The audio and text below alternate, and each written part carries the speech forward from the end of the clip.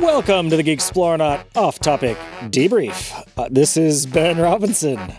Hey, this is John Williams. Here we are to have our little off-topic show where we casually chat about things. Yeah, that's a thing we do. How you doing, Ben? I'm doing well. I'm gonna say it's been a nice week. Last time we heard from you, you had COVID, and so did one of your kids. How's all that going? Yeah, I kicked that shit, but my lazy, good-for-nothing daughter still got it. I keep telling her, stop having the Rona, and she's not listening. We tested her again tonight and had a very faint line on the at-home test. Oh, jeez. So it's getting fainter. I guess that's good. She's going back to school regardless on Tuesday. That's the school guidelines. They don't care if she's still testing positive. I guess you're not contagious technically, but I'm reticent to let her out of her room until she tests negative. Well, there are... See, that was one thing that confused me about having to test negative before you go there, because we just worked with somebody recently who had COVID, and he had gotten over it. He got approval from his doctor, but his doctor said that he could still test positive for up to 6 months, even though he's totally good. Holy shit, really? Yeah. So, I mean, who knows what is true, because, science can prove the exact opposites, depending on what study you're looking at. So I can see it's an antibody test, so you could still have high levels of the antibody in your blood, even if you had low levels of virus. Yeah. And those may stay elevated for a while. Yeah, so she's going back to school on Tuesday, so we figure I'll let her off of her impromptu COVID groundation. Which I mean, she's gotten off pretty good. She hasn't had to do any dishes or any sort of chores around the house at all because she's quarantined. So wow, I mean, it's really easy to joke about your recluse of a kid just loving it, but I wonder if even she's getting a little stir crazy. No, I think she's ready to come out of her room and have at least a modicum of human contact. Yeah, for like 10 minutes, and then she's over it. Yeah, she'll go back. Yeah, she'll be sick of it real quick, but she's ready for it, I think. That's good. What you been up to while you were quarantining before you got out? Just working from home, doing some bids and estimates and stuff. Real exciting stuff. Woo! Yeah, I guess we talked about the exciting stuff last week. You were talking about the stuff you were building, your curing chamber and whatnot. So yeah, I think I finished it. Good. Everything's working? Yeah, it's up and working. So that was pretty cool. Good. How about you? What have you been up to? I don't know. Working on the comic.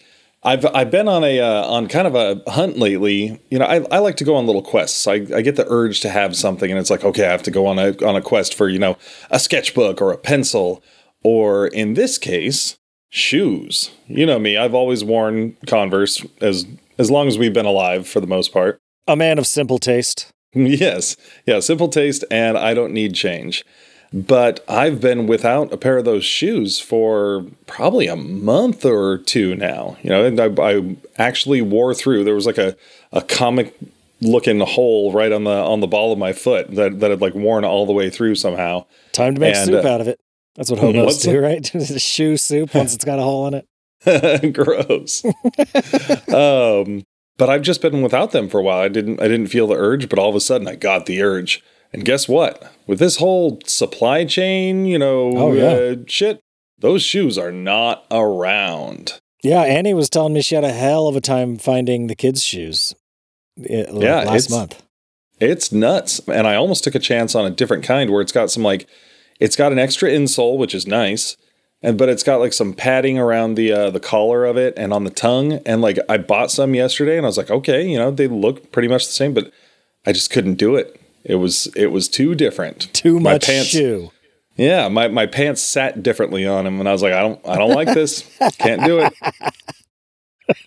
So I took them back, and I was just looking everywhere today, and I found a place like 40 miles away in like Yuba City that said they had it, and I was like, okay, they're open till 7. I can make it. And I was driving out there, and I was like, I'm going to call just in case to make sure. And they're like, oh, we close at 6, and it was 6. So. Oh, I'm really glad I called. That would have sucked to get all the way out there. Yeah, the only time I've ever driven that far for shoes was when I was living in Houston. I found a place near me that had the Legend of Zelda Vans. Yeah, those slip-ons. In my size, and they had one pair of them, and it was on the other side of Houston, which doesn't sound like a lot, but it is. It took like, an hour and a half to get there because I had to go after work, so it was in the middle of rush hour. Totally worth it, though. Those shoes are cool. Yeah, I mean, honestly, like Angelina, when I told her, she's just like, dude, that's hella far. And I was like, it's like an obsession now. It's like I've been to so many places that don't have it, and you can't get them on Amazon. Like it's insane. Just for straight up Chucks? Yeah, just for straight up low top black Chucks. You can find all sorts of like blue and gray and shit because nobody's buying those. Oh, so you're not even willing to change colors? Oh, I've got gray and blue and my reverse Chucks that I custom made. Like I've got some, but I need some black ones. Those are the standard everyday wearing ones. Yeah, those are the shoes you're always wearing when you draw yourself. It's true. Yeah. So the quest continues. We'll see if I drive out to Yuba City tomorrow. But I went on a different quest today. I drove out to Davis and went to this little comic shop they have out there that also like rents videos still. Neat. Yeah, it's called Bizarro World right on Main Street in Davis. Sounds about right. It is a it's dirty. Like you just feel grimy once you leave. Well, you know what? For someplace that rents videos in 2021, that seems like the right feel. Yeah, and there's no organization to that store at all, but it's fun for hunting, just for exploring. So I went through a lot of bins, came up with some books today. It was a good time. But what was your top find? Be honest, this is gonna sound silly. This it was a 4-part miniseries from I think the early 90s for The Elongated Man. Oh, yeah, cool. It's drawn by this guy Mike Parobeck, who did a lot of work in the early 90s. He sadly passed away at an early age from complications of diabetes. And but I just love his work. So it was fun to find that whole little series there. It was a good find. Yeah, see, that's cool. That's not the kind of thing you'd ever go looking for. Yeah, exactly. It's just the kind of thing that you come up on and you're like, oh, fuck, this is cool. Yeah, he's got a shit ton of sets in his like back room by the videos and stuff. So I just went digging through those bins. Are they like already bagged up, like the 4 comics in one thing? Oh, that's cool. I like that a lot. Yeah. That is the way to do it. There was also a DC New Frontier set there, but I couldn't bring myself to do it. I don't need the story bad enough, but I would love to have those individual issues. But yeah, you want to get to it? Fuck yeah, let's do it. You want to start with some deaths? Oh, not really, but I think we're gonna. I mean, we don't have to. This is just as much your show. All right, so who died now, John? Well, the assholes that we are, 2 weeks ago, we completely neglected to mention the death of the great Bob Saget. Oh, that's true. We did, yeah. Yeah, I felt like an asshole when I realized that like the next day, because on my YouTube recommendations, a whole bunch of like this person remembering Bob Saget popped up, and I was like, oh, fudge. So, I mean, everybody's heard all about it by now. Bob Saget unfortunately passed away at wait a minute. Wait, is he still alive? No. You're like coming to like some sort of weird revelation here. No, we did talk about it on something. No, we talked about it after the show when we realized that we hadn't talked about it. Okay. So yeah, he did. He died. And we're talking about it now. What a mess.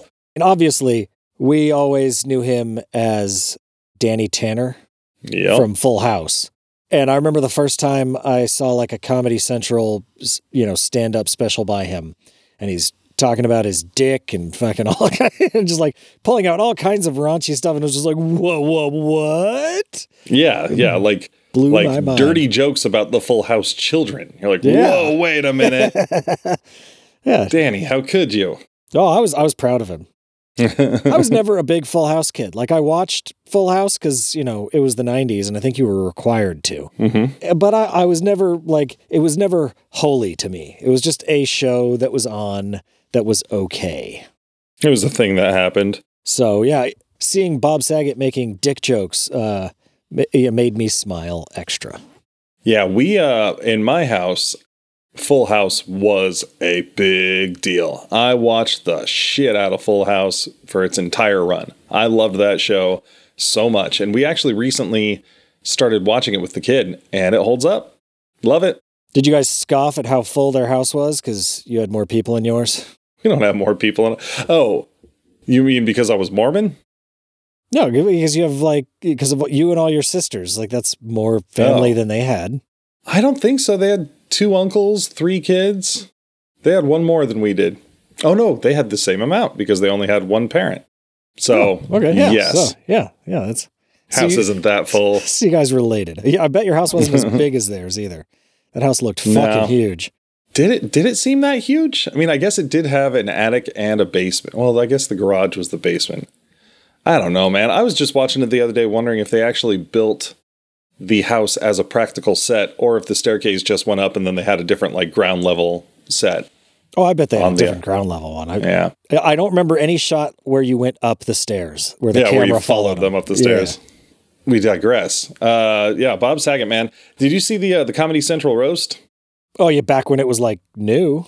Yeah. Hell yeah. I've gone back and watched clips over time. It's fucking great. I love that one. He's such a good sport, and everything that's coming out now, just comedians just adored him because they said that he was so supportive and he was always there for people, and he helped get people on their feet in the comedy world, just like Danny Tanner would have. Yeah, he seemed like he was just a dirty Danny Tanner. It seems like he was a big sweetheart.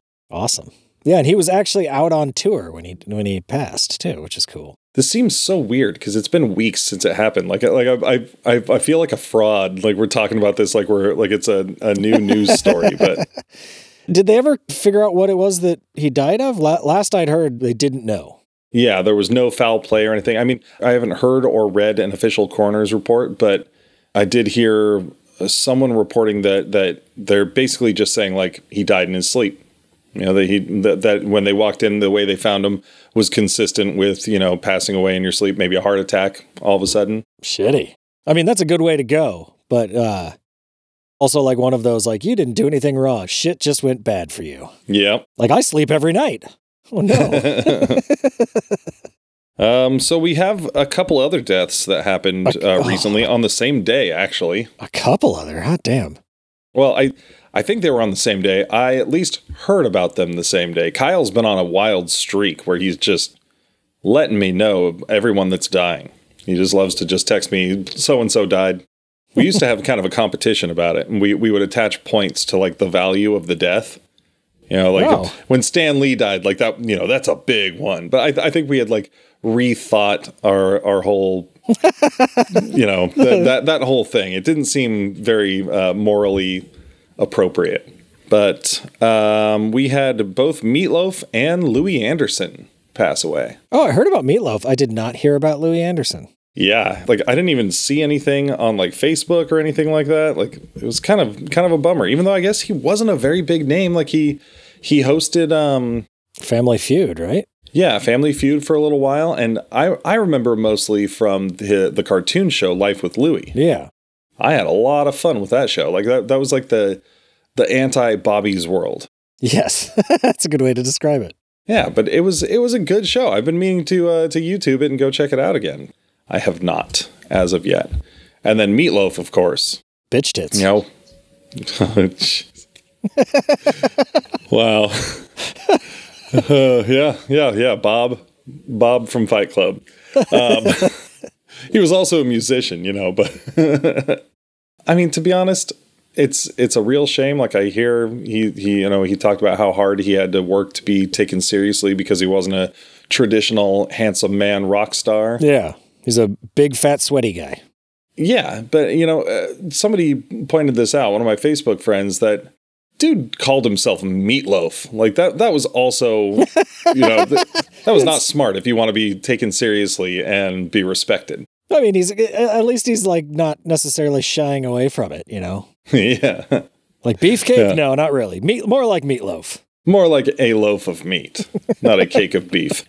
I mean, I'll be the first to admit that outside of I Would Do Anything for Love, I can't really name one of his songs. And I had the Bat Out of Hell album, which had some really cool album art. It's got him, there's a bat and there's fire, and I think he's on a motorcycle, flying off a building or something. It's fucking cool album art.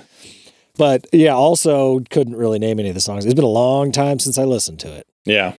But R.I.P. nonetheless. He did bring a lot of entertainment and joy into the world, as did Louis Anderson. But boy, you want to be done with this segment? Yeah. Oh shit, we can't. Sorry. Oh fuck you. This morning I found out that Howard Hessman died. I don't even at the know age who of that 81. is. He was Wolfman Jack on WKRP in Cincinnati. Okay. I know who Wolfman Jack is. You should have just said Cincinnati Wolfman Jack WK. died. He was also the teacher and head of the class. I can't remember his name right now. I don't have an article in front of me. This is just what came to me. He was also the main FBI / evangelist coming to the door in Clue. Oh, okay. Yeah. R.I.P. Howard Hessman as well. I hadn't seen him in anything in many, many years. Now I'm done. All right. Yeah. And no one else died? I mean, a lot of other people died, but... Yeah. I don't think we want to turn... And rest in peace to all of them. Every single one of them. Yeah, I don't think we want to turn this into, Deathcast. There's plenty of podcasts where you can go if you want to hear about dead people. Yeah, this is the off-topic death briefing. Yes. We can keep our acronym. So I guess let's talk about a celebrity that isn't dead. Oh, all right. Weird Al Yankovic. Yeah. I think we're both planning on going and seeing him later this year when he comes to town. Like, I read the article and I'm not sure if it was like they're taking the piss out of everyone with the article or if it's an actual thing that's happening. And it was about a week ago, so maybe it came out as a joke, but it seemed like it was legit. Apparently, Daniel Radcliffe is going to play Weird Al in a new Weird Al biopic. I heard that, and I totally forgot to make a note of that. I'm so glad you brought this to the show. Yeah, that from all I could tell, that was true. I didn't see any reason to think it was fake. So, yes, I'm very stoked. Like, it's just the way the article was written. It was very, it was very Weird Al. Stuff like, it holds nothing back, exploring every facet of Yankovic's life, from his meteoric rise to fame to his famously depraved lifestyle. Oh no. So do you think this will be a quote unquote serious, or at least a realistic telling of his life, or will it be something more like The Complete Al? I hope not. Is it a Complete Al remake? Because they literally have already done this. Yeah. In the mid 80s. The Complete Al, and it starred the actual Weird Al Yankovic. Yeah. I don't know. I mean, with the way that the press stuff that came out talking about his famously depraved lifestyle and shit, that's clearly not a thing. So, is it going to be kind of tongue-in-cheek mockumentary style, or are they trying to make a serious one? If they're trying to make a serious one, that's a weird press release to put out. Yeah. It seems like the copy for the jacket of the book or the back of the DVD or something, where it's like, if you know anything about Weird Al, he's not depraved, but he's totally going to make this joke. So I think it's just inside baseball. But as long as they have a Michael Jackson scene with that thumb going up and down over and over again, and a monkey popping out of nowhere into his arms, and him totally telegraphing it. Oh, what if they just get turbo meta, and in this, say it's a serious, real biopic, but they go into the making of The Complete Al within the movie? It would be interesting. Can you even buy The Complete Al anymore? When we did our Weird Al episode, I had to pirate a copy from the internet because I couldn't, it wasn't streaming anywhere, and I couldn't find anywhere to view it other than getting a copy illicitly. See, I thought I found it on YouTube, but yeah, you can totally buy it on DVD. Yeah, I guess Shout Factory put out a version of it. You can get it on Amazon, you can get it at Target. Oh, good. You can get it used from thrift books. So maybe I didn't try that hard. I don't know. Or maybe it wasn't available when we did. That was a long time ago. Yeah, that was one of our earliest episodes. 3 years ago. Holy shit. Yeah, it's available on YouTube and Google Play Movies. Maybe I watched it on Prime. YouTube. I was pretty sure that I rented it on YouTube. Yeah, maybe that's what I did. I don't know. Any case, it's a good movie. Yeah, it was fun. So I'm stoked to see it. Daniel Radcliffe is an interesting choice, but sure, why not? Maybe he does a great Al impression. Yeah, and he's not, a serious actor, so he'll have some fun with it. Hopefully. Oh, yeah, he's done some crazy shit. Can you imagine if they just made a turbo serious Weird Al biopic? You know, and it had like the standard, like he gets into drugs and gambling and has to work his way out. And he's, you know, his wife stands by his side and says, Al, I believe in you. I know you can pull yourself out of this. He's like, get out of here. You know, has to hit rock bottom. As long as Weird Al's involved in writing it, it's probably going to be good. Yeah. I'm pretty confident in that. Yeah. And as you mentioned, we're going to go see him probably in September. It's just a week after my birthday. Like, he's playing on my birthday, but in Thousand Oaks, California, which is down by like inland from like Malibu or Santa Monica or something. Not driving that far. I don't need to. No, that would be fun though. But yeah, no, I'm excited. We missed him the last time. I think I might take my little one because she's gotten into Weird Al. Yeah. I know your kids like Weird Al. My son does, at least. I should take him. He would have a blast with that. I don't know if he's been to like a real concert before, like at a big concert. Like, he's been to like music festival things that we've taken him to. Mm-hmm. He was also very young. Like, he went to Jazz Fest when he was like 4. Yeah. So he's seen Willie Nelson technically, but I bet he doesn't remember much about it other than playing in the mud. So there is a Masters of the Universe movie happening, or quote unquote happening, because there's been one technically happening for a number of years at Sony, but now it looks like Netflix has taken over. Reportedly, Sony's still got the China rights to it, so they're still getting a piece of the pie. But Netflix is going to be developing it, looking for a summer 2022 start. They've got actor Kyle Allen in the starring role now. That's not Dolph Lundgren at all. No. And I'm not sure, you know, looking at his resume, there's nothing that I know him from. He was most recently in West Side Story as one of the, I don't even remember if it was one of the Jets or the Sharks. He's not a particularly big guy. No, he is apparently 5'8". So I'm curious if they're just going to like mocap and CGI him. And Ew. I'm really scared of that. Or if they're just going to cast small people. Yeah, maybe he could just get pumped too, because like he's not super buff either. At least the pictures I'm seeing from these other movies, he's just a regularly built guy. Yeah, he's got a good jawline. Yes, there's that. It's going to be directed by Adam and Aaron Nee, with a script that they wrote with David Callahan, who's got Shang-Chi and Wonder Woman 1984 on his resume. Here's the thing. I'm glad it's happening, and I'm glad the people talking about it are sounding passionate. I'm glad they've got an actor in the role, and you know what? Fuck it. I just want something to happen. This smacks of the Superman movies. You know, like after Superman 4, just for 2 decades, there were always reports of Superman movies being in development, and nothing ever came of it. And I'm tired of that shit. And I'm tired of hearing that about He-Man too. So hopefully the movie they put out is great. If not, I'm still glad they're putting one out. I wish Tim Burton's Superman movie would have gotten made. It probably would have been terrible, but I wish it would have happened. Yeah, I could probably go either way on this. Like, I mean, the history of He-Man's other properties isn't that great outside, you know, the core Masters of the Universe stuff. And the one reboot was good, but like the Dolph Lundgren movie is amazing. It's not super great. But it has its charms for sure. Yeah. Not Gwildor. Or Courtney Cox. But I'll check it out when it comes out. I guess I still don't think I've seen the second half of Kevin Smith's Masters of the Universe. Hey, well, let's talk about it, because I finished it this week. Oh, good for you. Let me tell you, it was tough. Yeah, that's what I heard. Like I was hoping for like a roaring return and some proper He-Man stuff, and you know, as they promised, I guess, or at least the co-writer or something saying it has more He-Man than you could ever want. Oh, I thought it was Kevin Smith himself saying that. No, I think it was or was it Mark Bernardin? Yeah. Who said like the second episode's going to have more He-Man than you ever thought you wanted. And, I get what he was doing. That motherfucker. So I'm just gonna throw out some little spoilers there. Yeah, I'm not. There's an episode, the second or third one in, where Prince Adam manages to call down the power of Grayskull without the sword. But without the sword tempering it, he just becomes this like rage monster.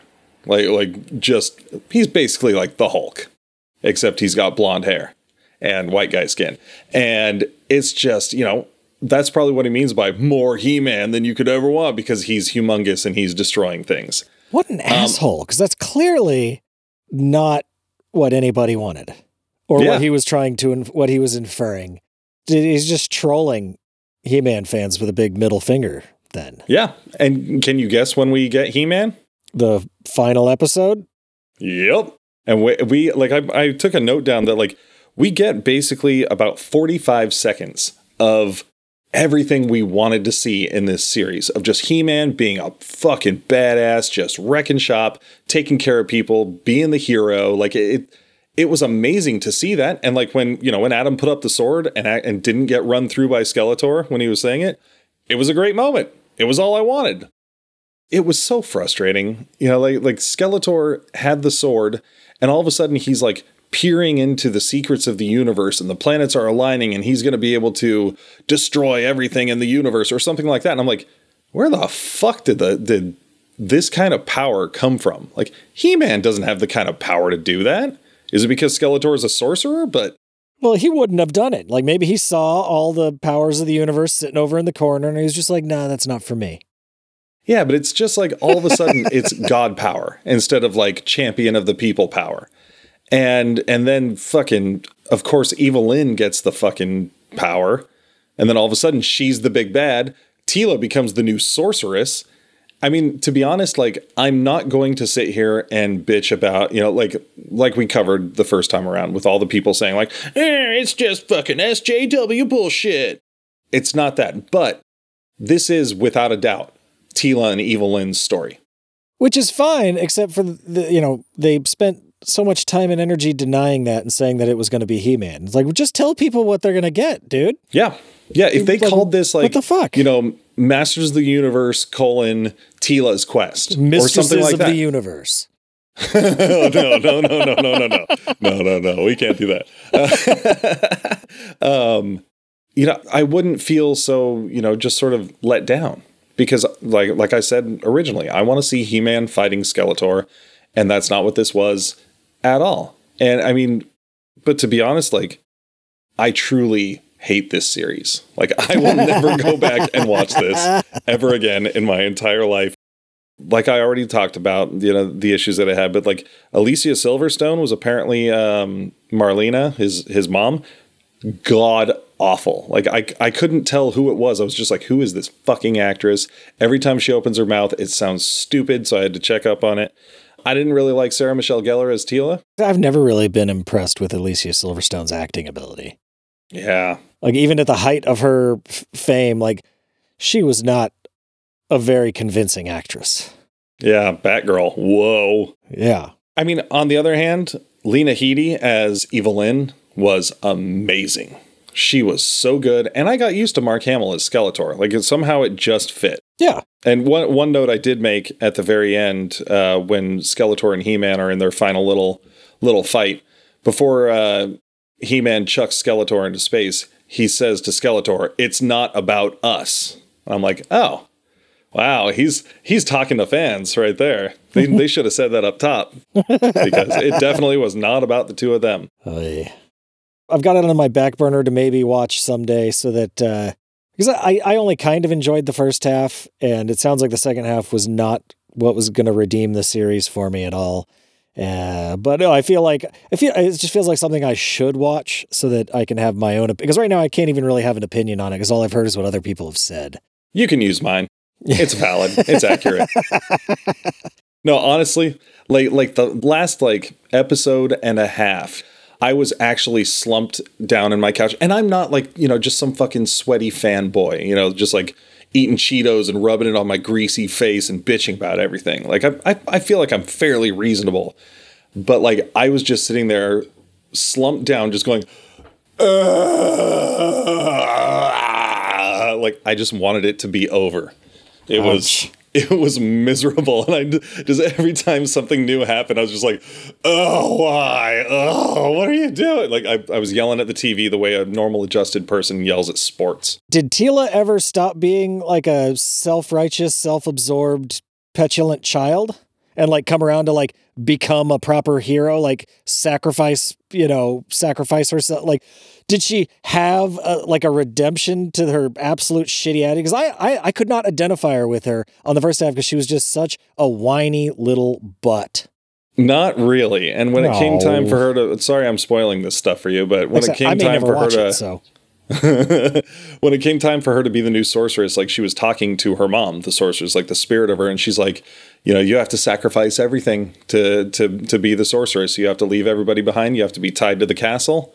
And basically Teela was just like, no. With the power of friendship, I have something stronger than Grayskull or something like that. It was basically like, what? Friend power. But then she still becomes the new sorceress, but she's not tied to Castle Grayskull. So she didn't have to sacrifice shit. She doesn't have to she just gets to do whatever the fuck she wants to because she can. Oh, yeah. Gross. Because she's the star. Definitely not going to watch it. At least if she had a decent, like, hero's redemption arc. I mean, redemption for just being a shithead, because she seemed like a shithead to me. Just for sucking. But nope, Teela Quest, not my favorite. Is that what heroes are now? Just whiny, petulant babies that think only about themselves and like shirk whatever responsibility they have and still win? I don't know. That's just... Here's a jaded old man opinion here. They got to identify with their audience, right? Gross. with the kids these days. But I mean, to be honest, the kid and I finished the first season of that new Netflix series, the CGI one. And even though it is also very much like Power of Friendship, wins the day.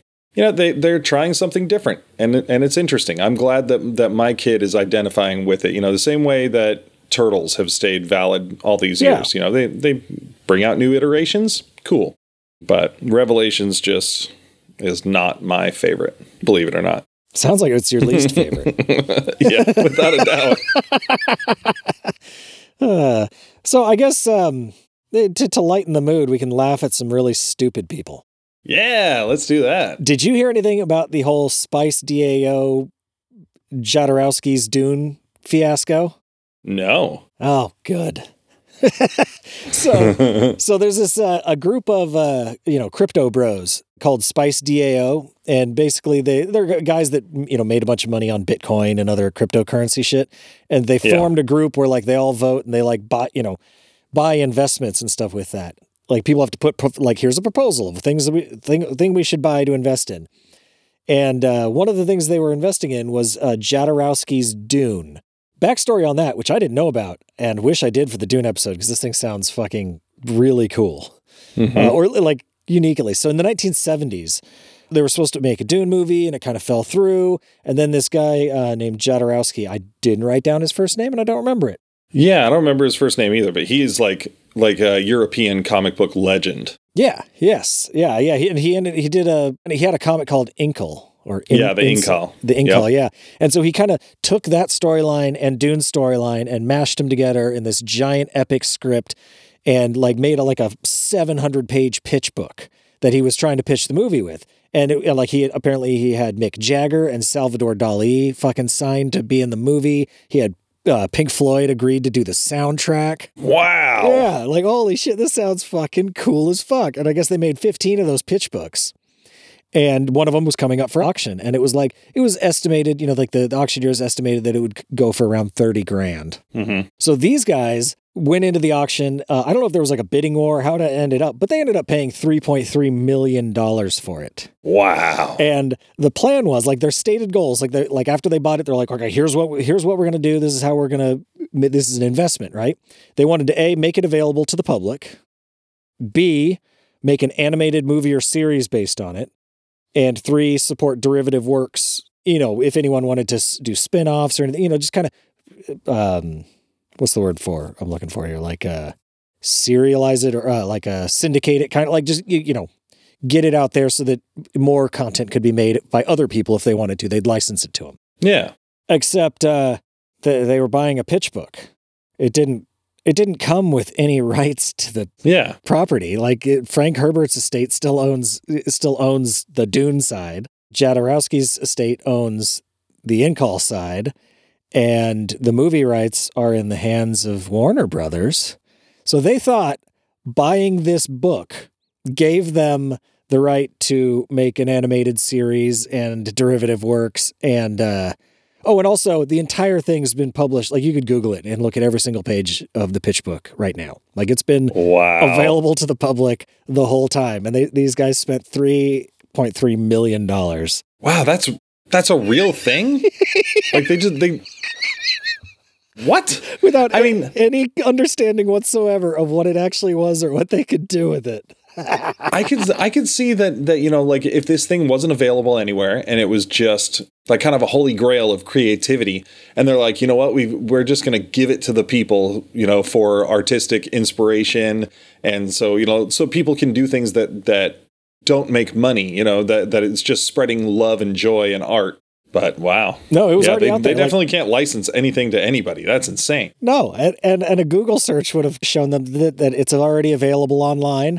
They fundamentally misunderstood what this thing was, which is shocking. Like, I don't know how you do that. And here's the worst part of it. What I don't know where it ended up, but the last I heard, what the like leading proposal from their group on what to do now, since they realized that they, you know, really screwed the pooch on this one, was to scan every page of it, turn it into an NFT, sell the NFTs, and burn the book. So they think that they're going to make money off of the NFTs, even though they don't have the rights to the thing, and that they think burning their book is going to make it so none of the other books exist and nobody can find it on Google. I don't know what the fuck. I think they're saying, like, well, if we make an NFT of this page, then if we burn the page, like, we basically converted the book to an NFT. Except I'm not even sure they're legally allowed to do that, because they definitely can't. They don't own their, like, I can't take the Giving Tree and scan each page and make NFTs of each page and then sell those like they're my own fucking work. Giving Tree. I love that that's where you went. But yeah, no, you're absolutely right. I've got a friend right now that's fighting, you know, people who have stolen her artwork online and have made NFTs from it. Like, yeah. you absolutely cannot do that. No, absolutely not. Like, and there's precedent for it too. I can't remember. There was some dude that there was some author. I don't remember who it was or what it was. So this is completely anecdotal information here. But there was a guy that was taking, like, he bought a copy of his book and he was taking pages of it and then, like, glazing them onto tiles and, like, selling them at, like, his art store or whatever the hell he was doing. And he ended up getting sued because it's like, dude, you can't take somebody else's art and just paste it onto a tile and then sell it like it's your own shit. And he lost in court. So it's like, well, if that's the fucking standard, these guys aren't even going to be able to do this plan either. So just a bunch of dumb millionaires that made their money because they got into Bitcoin earlier and make stupid ass decisions. Dumb dummies. That was fun. That was a good way to cleanse our palate. All right, now for something to bitch about. No, I'm just kidding. You know, this is just to touch on something we've brought up a couple times in previous episodes. Don't worry, I won't recommend it again, but I wanted to just update on Superliminal, man. Oh, did you beat it? I beat that game. Yeah. I mean, I don't want to spoil it for anyone, so I'll keep it vague, but that game is fucking beautiful. Yeah. Because there isn't so much repeat playing on it. Like, once you played it through once, you know, it's you know all the puzzles and you know what's going on. So I can't give it, like, you know, one of the best games of all time status, but I will say that as far as, like, video game experiences, that is probably top 3 for me. Like, that game changed my way of thinking. You know, it was an emotional experience at the end. It was just gorgeous. It was so well done. I need to follow, what is it? I think it's Pillow Factory that made it. Pillow something or something Pillow. I even just started going, well, I didn't start. We did it. I went through it with Angelina. She started from the beginning, and I was just there as basically her walkthrough. She's very smart. So there are some things that I had to check with the walkthrough that she just got real quick. But then there were other things where it was like, I don't know, it was interesting to see how our brains function differently in a situation like this, because there's stuff that took her forever, where for me, I just breezed right through it. It's really, really interesting. At the end, you know, I was I was getting a little frustrated because without giving anything away, you're kind of cruising at the end. You know, you're going with the flow. And she was like stopping at everything to look at things. And I was like, just fucking move. God damn it. Did you get the all the fire extinguishers and either of those achievements? No. Motherfucker. I mean, once you told me that you didn't get it, I was like, you know what? You're so thorough. And I'm certain there was a point where I had gone through a door and I turned around and I was like, oh shit, I almost didn't check for that. And I was like, oh, I'm sure I didn't check on other doors. I'll keep pulling them, but I'm not expecting anything. Oh yeah. From You got to check the doors you go through for sure. There, I got to a point where like I was walking over and there was like a wall thing on the side, and like I could see there was a bit of the room to the left, and I walked over to the right and fell down a hole, and I was like, oh no, I bet there was one in there, and there was no way. I spent like 15 minutes trying to like resize blocks to see if I could like climb my way to the top, and I could not. It was a bummer. Yeah, but I've even turned a couple people onto that game, and apparently, like, I mean, you can get it on Xbox with Game Pass for free. I mean, quote unquote free. Yeah, but it's also available on Switch. I had a buddy buy it on there for $20, and I'm sure it's available on Steam. It is a good experience. When I was playing through it, it reminded me of the way that Portal made me feel the first time I played Portal. Which is probably one of my top, in my top games of all time. Just it could be because of the experience and the joy of just going through that game and how absolutely flawlessly executed it was. Superliminal didn't quite get to the Portal level for me, but it was very much on the same line. Yeah, and the end did drag a little once you got to the very end, and that, like the pace of wonder slowed down. Oh, see, I do agree that it did slow down, but I liked it. Like, it gave me this, like, cleansing feeling. I don't know. Yeah, by the end of it, like, it kind of stops doing new mechanics, and, like, I was just kind of, like you said, cruising through the end of it, and wondering when it was going to end. Like, all right, I think I've got to the end of this game now, because nothing new is happening. And then about 15 minutes later, it did end. So, like, it wasn't like a slog. But it was just like, I pretty much had gotten to the end of this game 15 minutes ago, and now I just got to go through the motions. Yeah, that's accurate. So a SpaceX rocket is going to hit the moon. Just hit it? Yeah, it's going to smack right into it. We're not going to see it, though. So it was launched back in 2015. I think it was the first rocket they ever put up there. It was launching a weather satellite into, like a space weather satellite. Like it was meant to like pick up weather stuff from the sun. So it was way out at like a Lagrange point. And it's just been kind of cruising around, and it almost hit the moon last year. And they're like, oh yeah, it's going to hit the moon like in a few weeks here. I didn't actually write the date down. But it's going to hit the moon at like 57,000 miles an hour and just make a big old mark on it. But it's going to be on the side of the moon that we can't fucking see. So we won't be able to like check it out. Now, does it have any chance of like hurting the moon? No. It's just a big chunk of like aluminum and steel. Like it's the second stage of the rocket. If NASA, like I think China's got a rover on that side of the moon. So I mean they've got a pretty good idea of where it's going to hit. So like it's probably not going to hit the rover unless they want it to. It's the long game. Yeah, but the new Cold War, the new space war. But we've got some satellites up there and stuff, and I think they're trying to like get them in position so that they can observe it. So, because it's going to kick up a whole shit ton of material from the moon. And so they could get some cool readings on, like, okay, what is it? It's going to kick up stuff that's subsurface because it's going to hit hard enough. It's like when asteroids. So it's going to kick up some aliens. Yeah, it's going to kick up all those Nazis that are on the far side of the moon. Mining helium. What was that movie with the Nazis on the far side of the moon mining helium-3? No idea. It was not good. I'm ready to go to recommendations if you are. The only other thing I wanted to talk about is something that you're going to have no input in. So, cool. That sounds great for a chat show. Oh, yeah. What is it? The Expanse ended.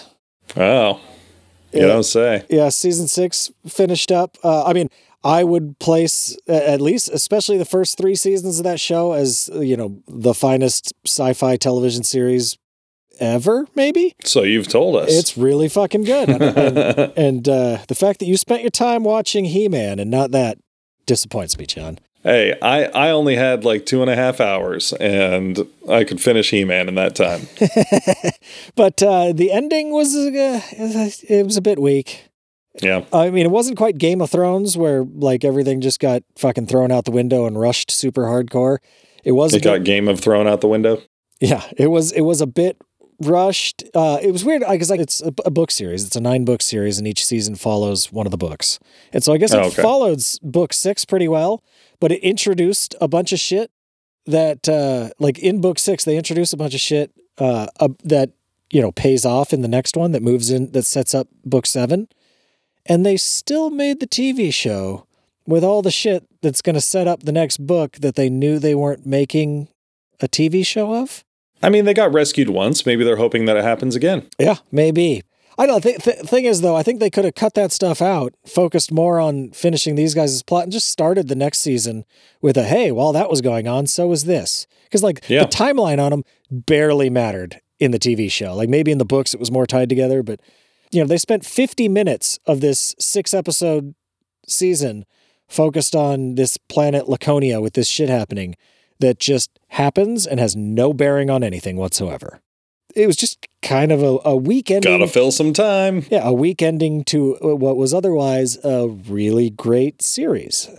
So it was a bit of a bummer. I mean, I still enjoyed the last season, but it was a bit anticlimactic, and in the end, the ending happened very quickly. I mean, it made sense. It didn't feel rushed, but you certainly didn't get to savor it either.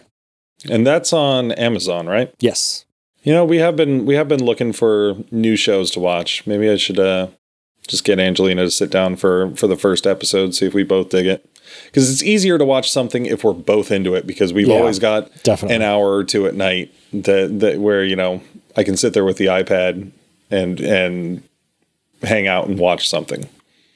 But I might want to pay attention to this show. It's probably a lot more intricate than Bachelor in Paradise. Yes, there is a lot going on, and honestly, I watched the first episode years ago and didn't go back to it.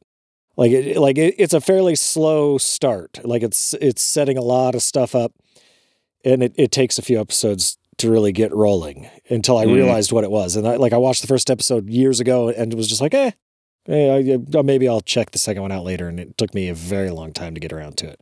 It took someone telling me that it was one of their favorite sci-fi shows ever, someone whose opinion I respected. And I was like, oh, well, shit, I guess I better give it a second shot then.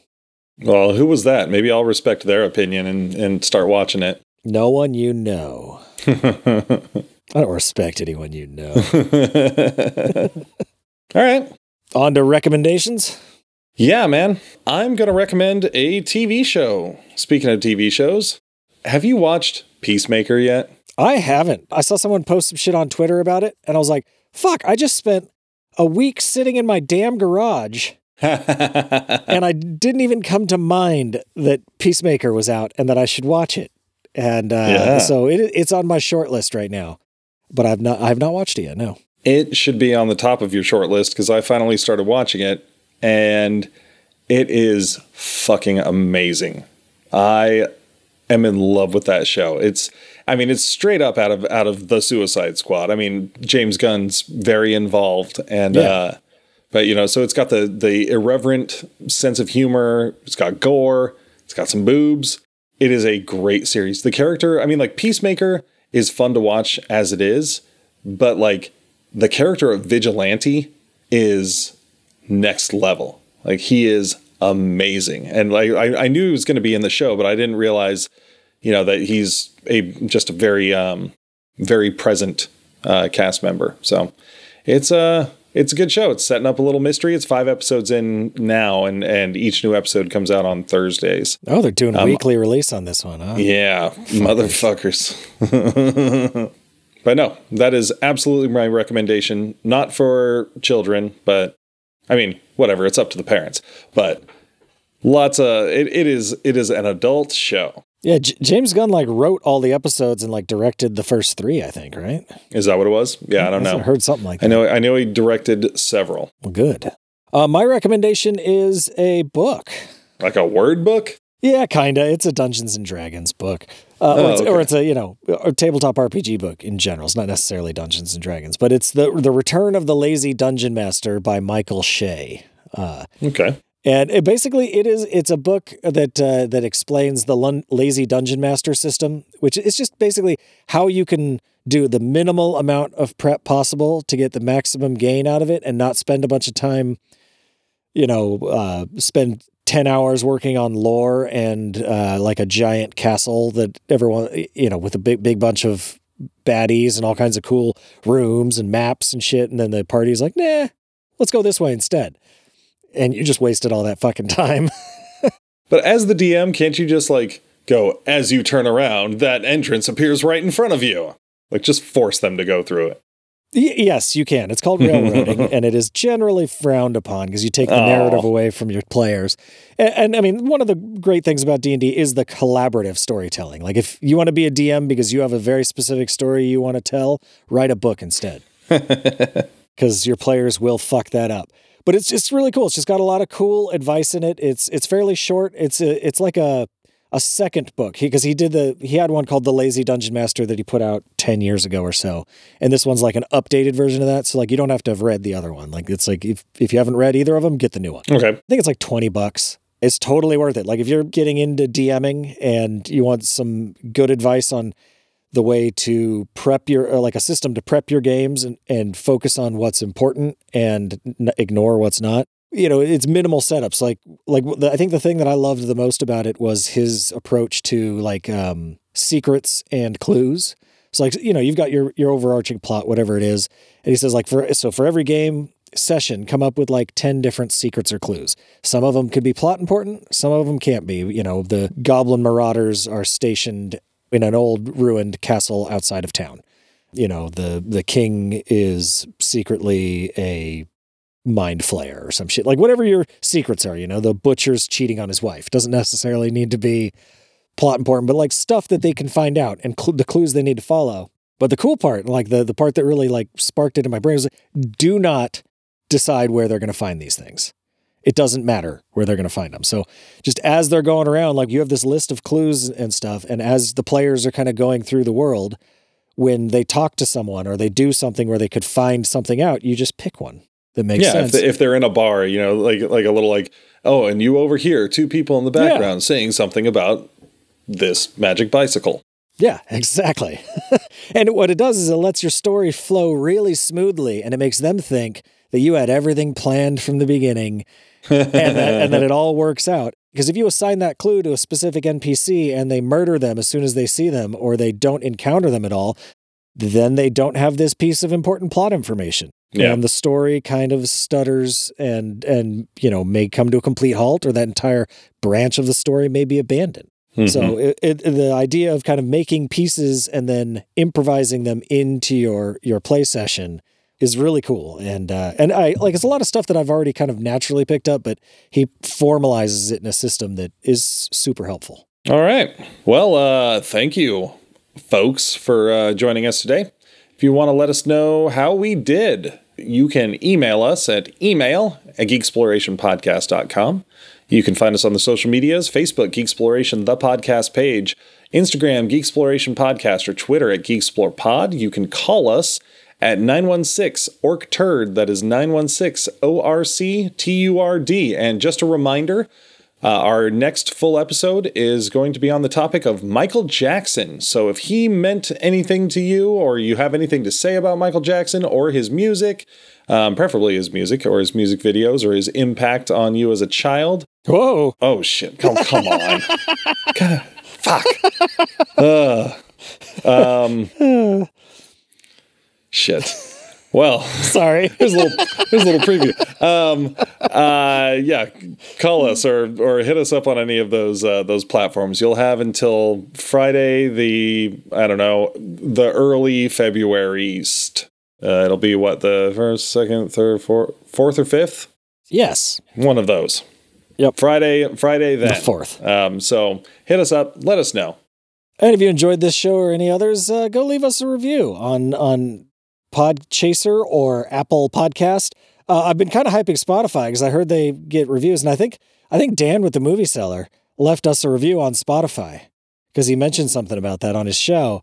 But is he the one that did that? Can you? Do you have Spotify? No, you had mentioned that you thought somebody left us a Spotify review. That's what I was talking about. And I went on Spotify, but I don't subscribe to Spotify. So it doesn't show any reviews. Like there was no spot for reviews. I couldn't see it. So if he did, I don't know where it is. So don't bother maybe reviewing I'll us try there, subscribing and go in there. I can't see it. Or I mean, go ahead and do it anyway, but you'll have to tell me what you said. Yeah. Otherwise, we got swag at shop.geeksplorationpodcast.com. We have a podcast network, the Geekly Grind, that we are members of. And I think we are rapidly approaching... Hold on. That podcast network that we are a part of is the Geekly Grind. Is that what I said? Did you say it? I think I did. I didn't hear it. If it was while I was laughing, then okay. But you were like, we got a podcast network we're a part of. I'm pretty sure I said it, and I'm going to stand by that. I'll find out in the edit. Yeah, I stand corrected if I need to be. You said it.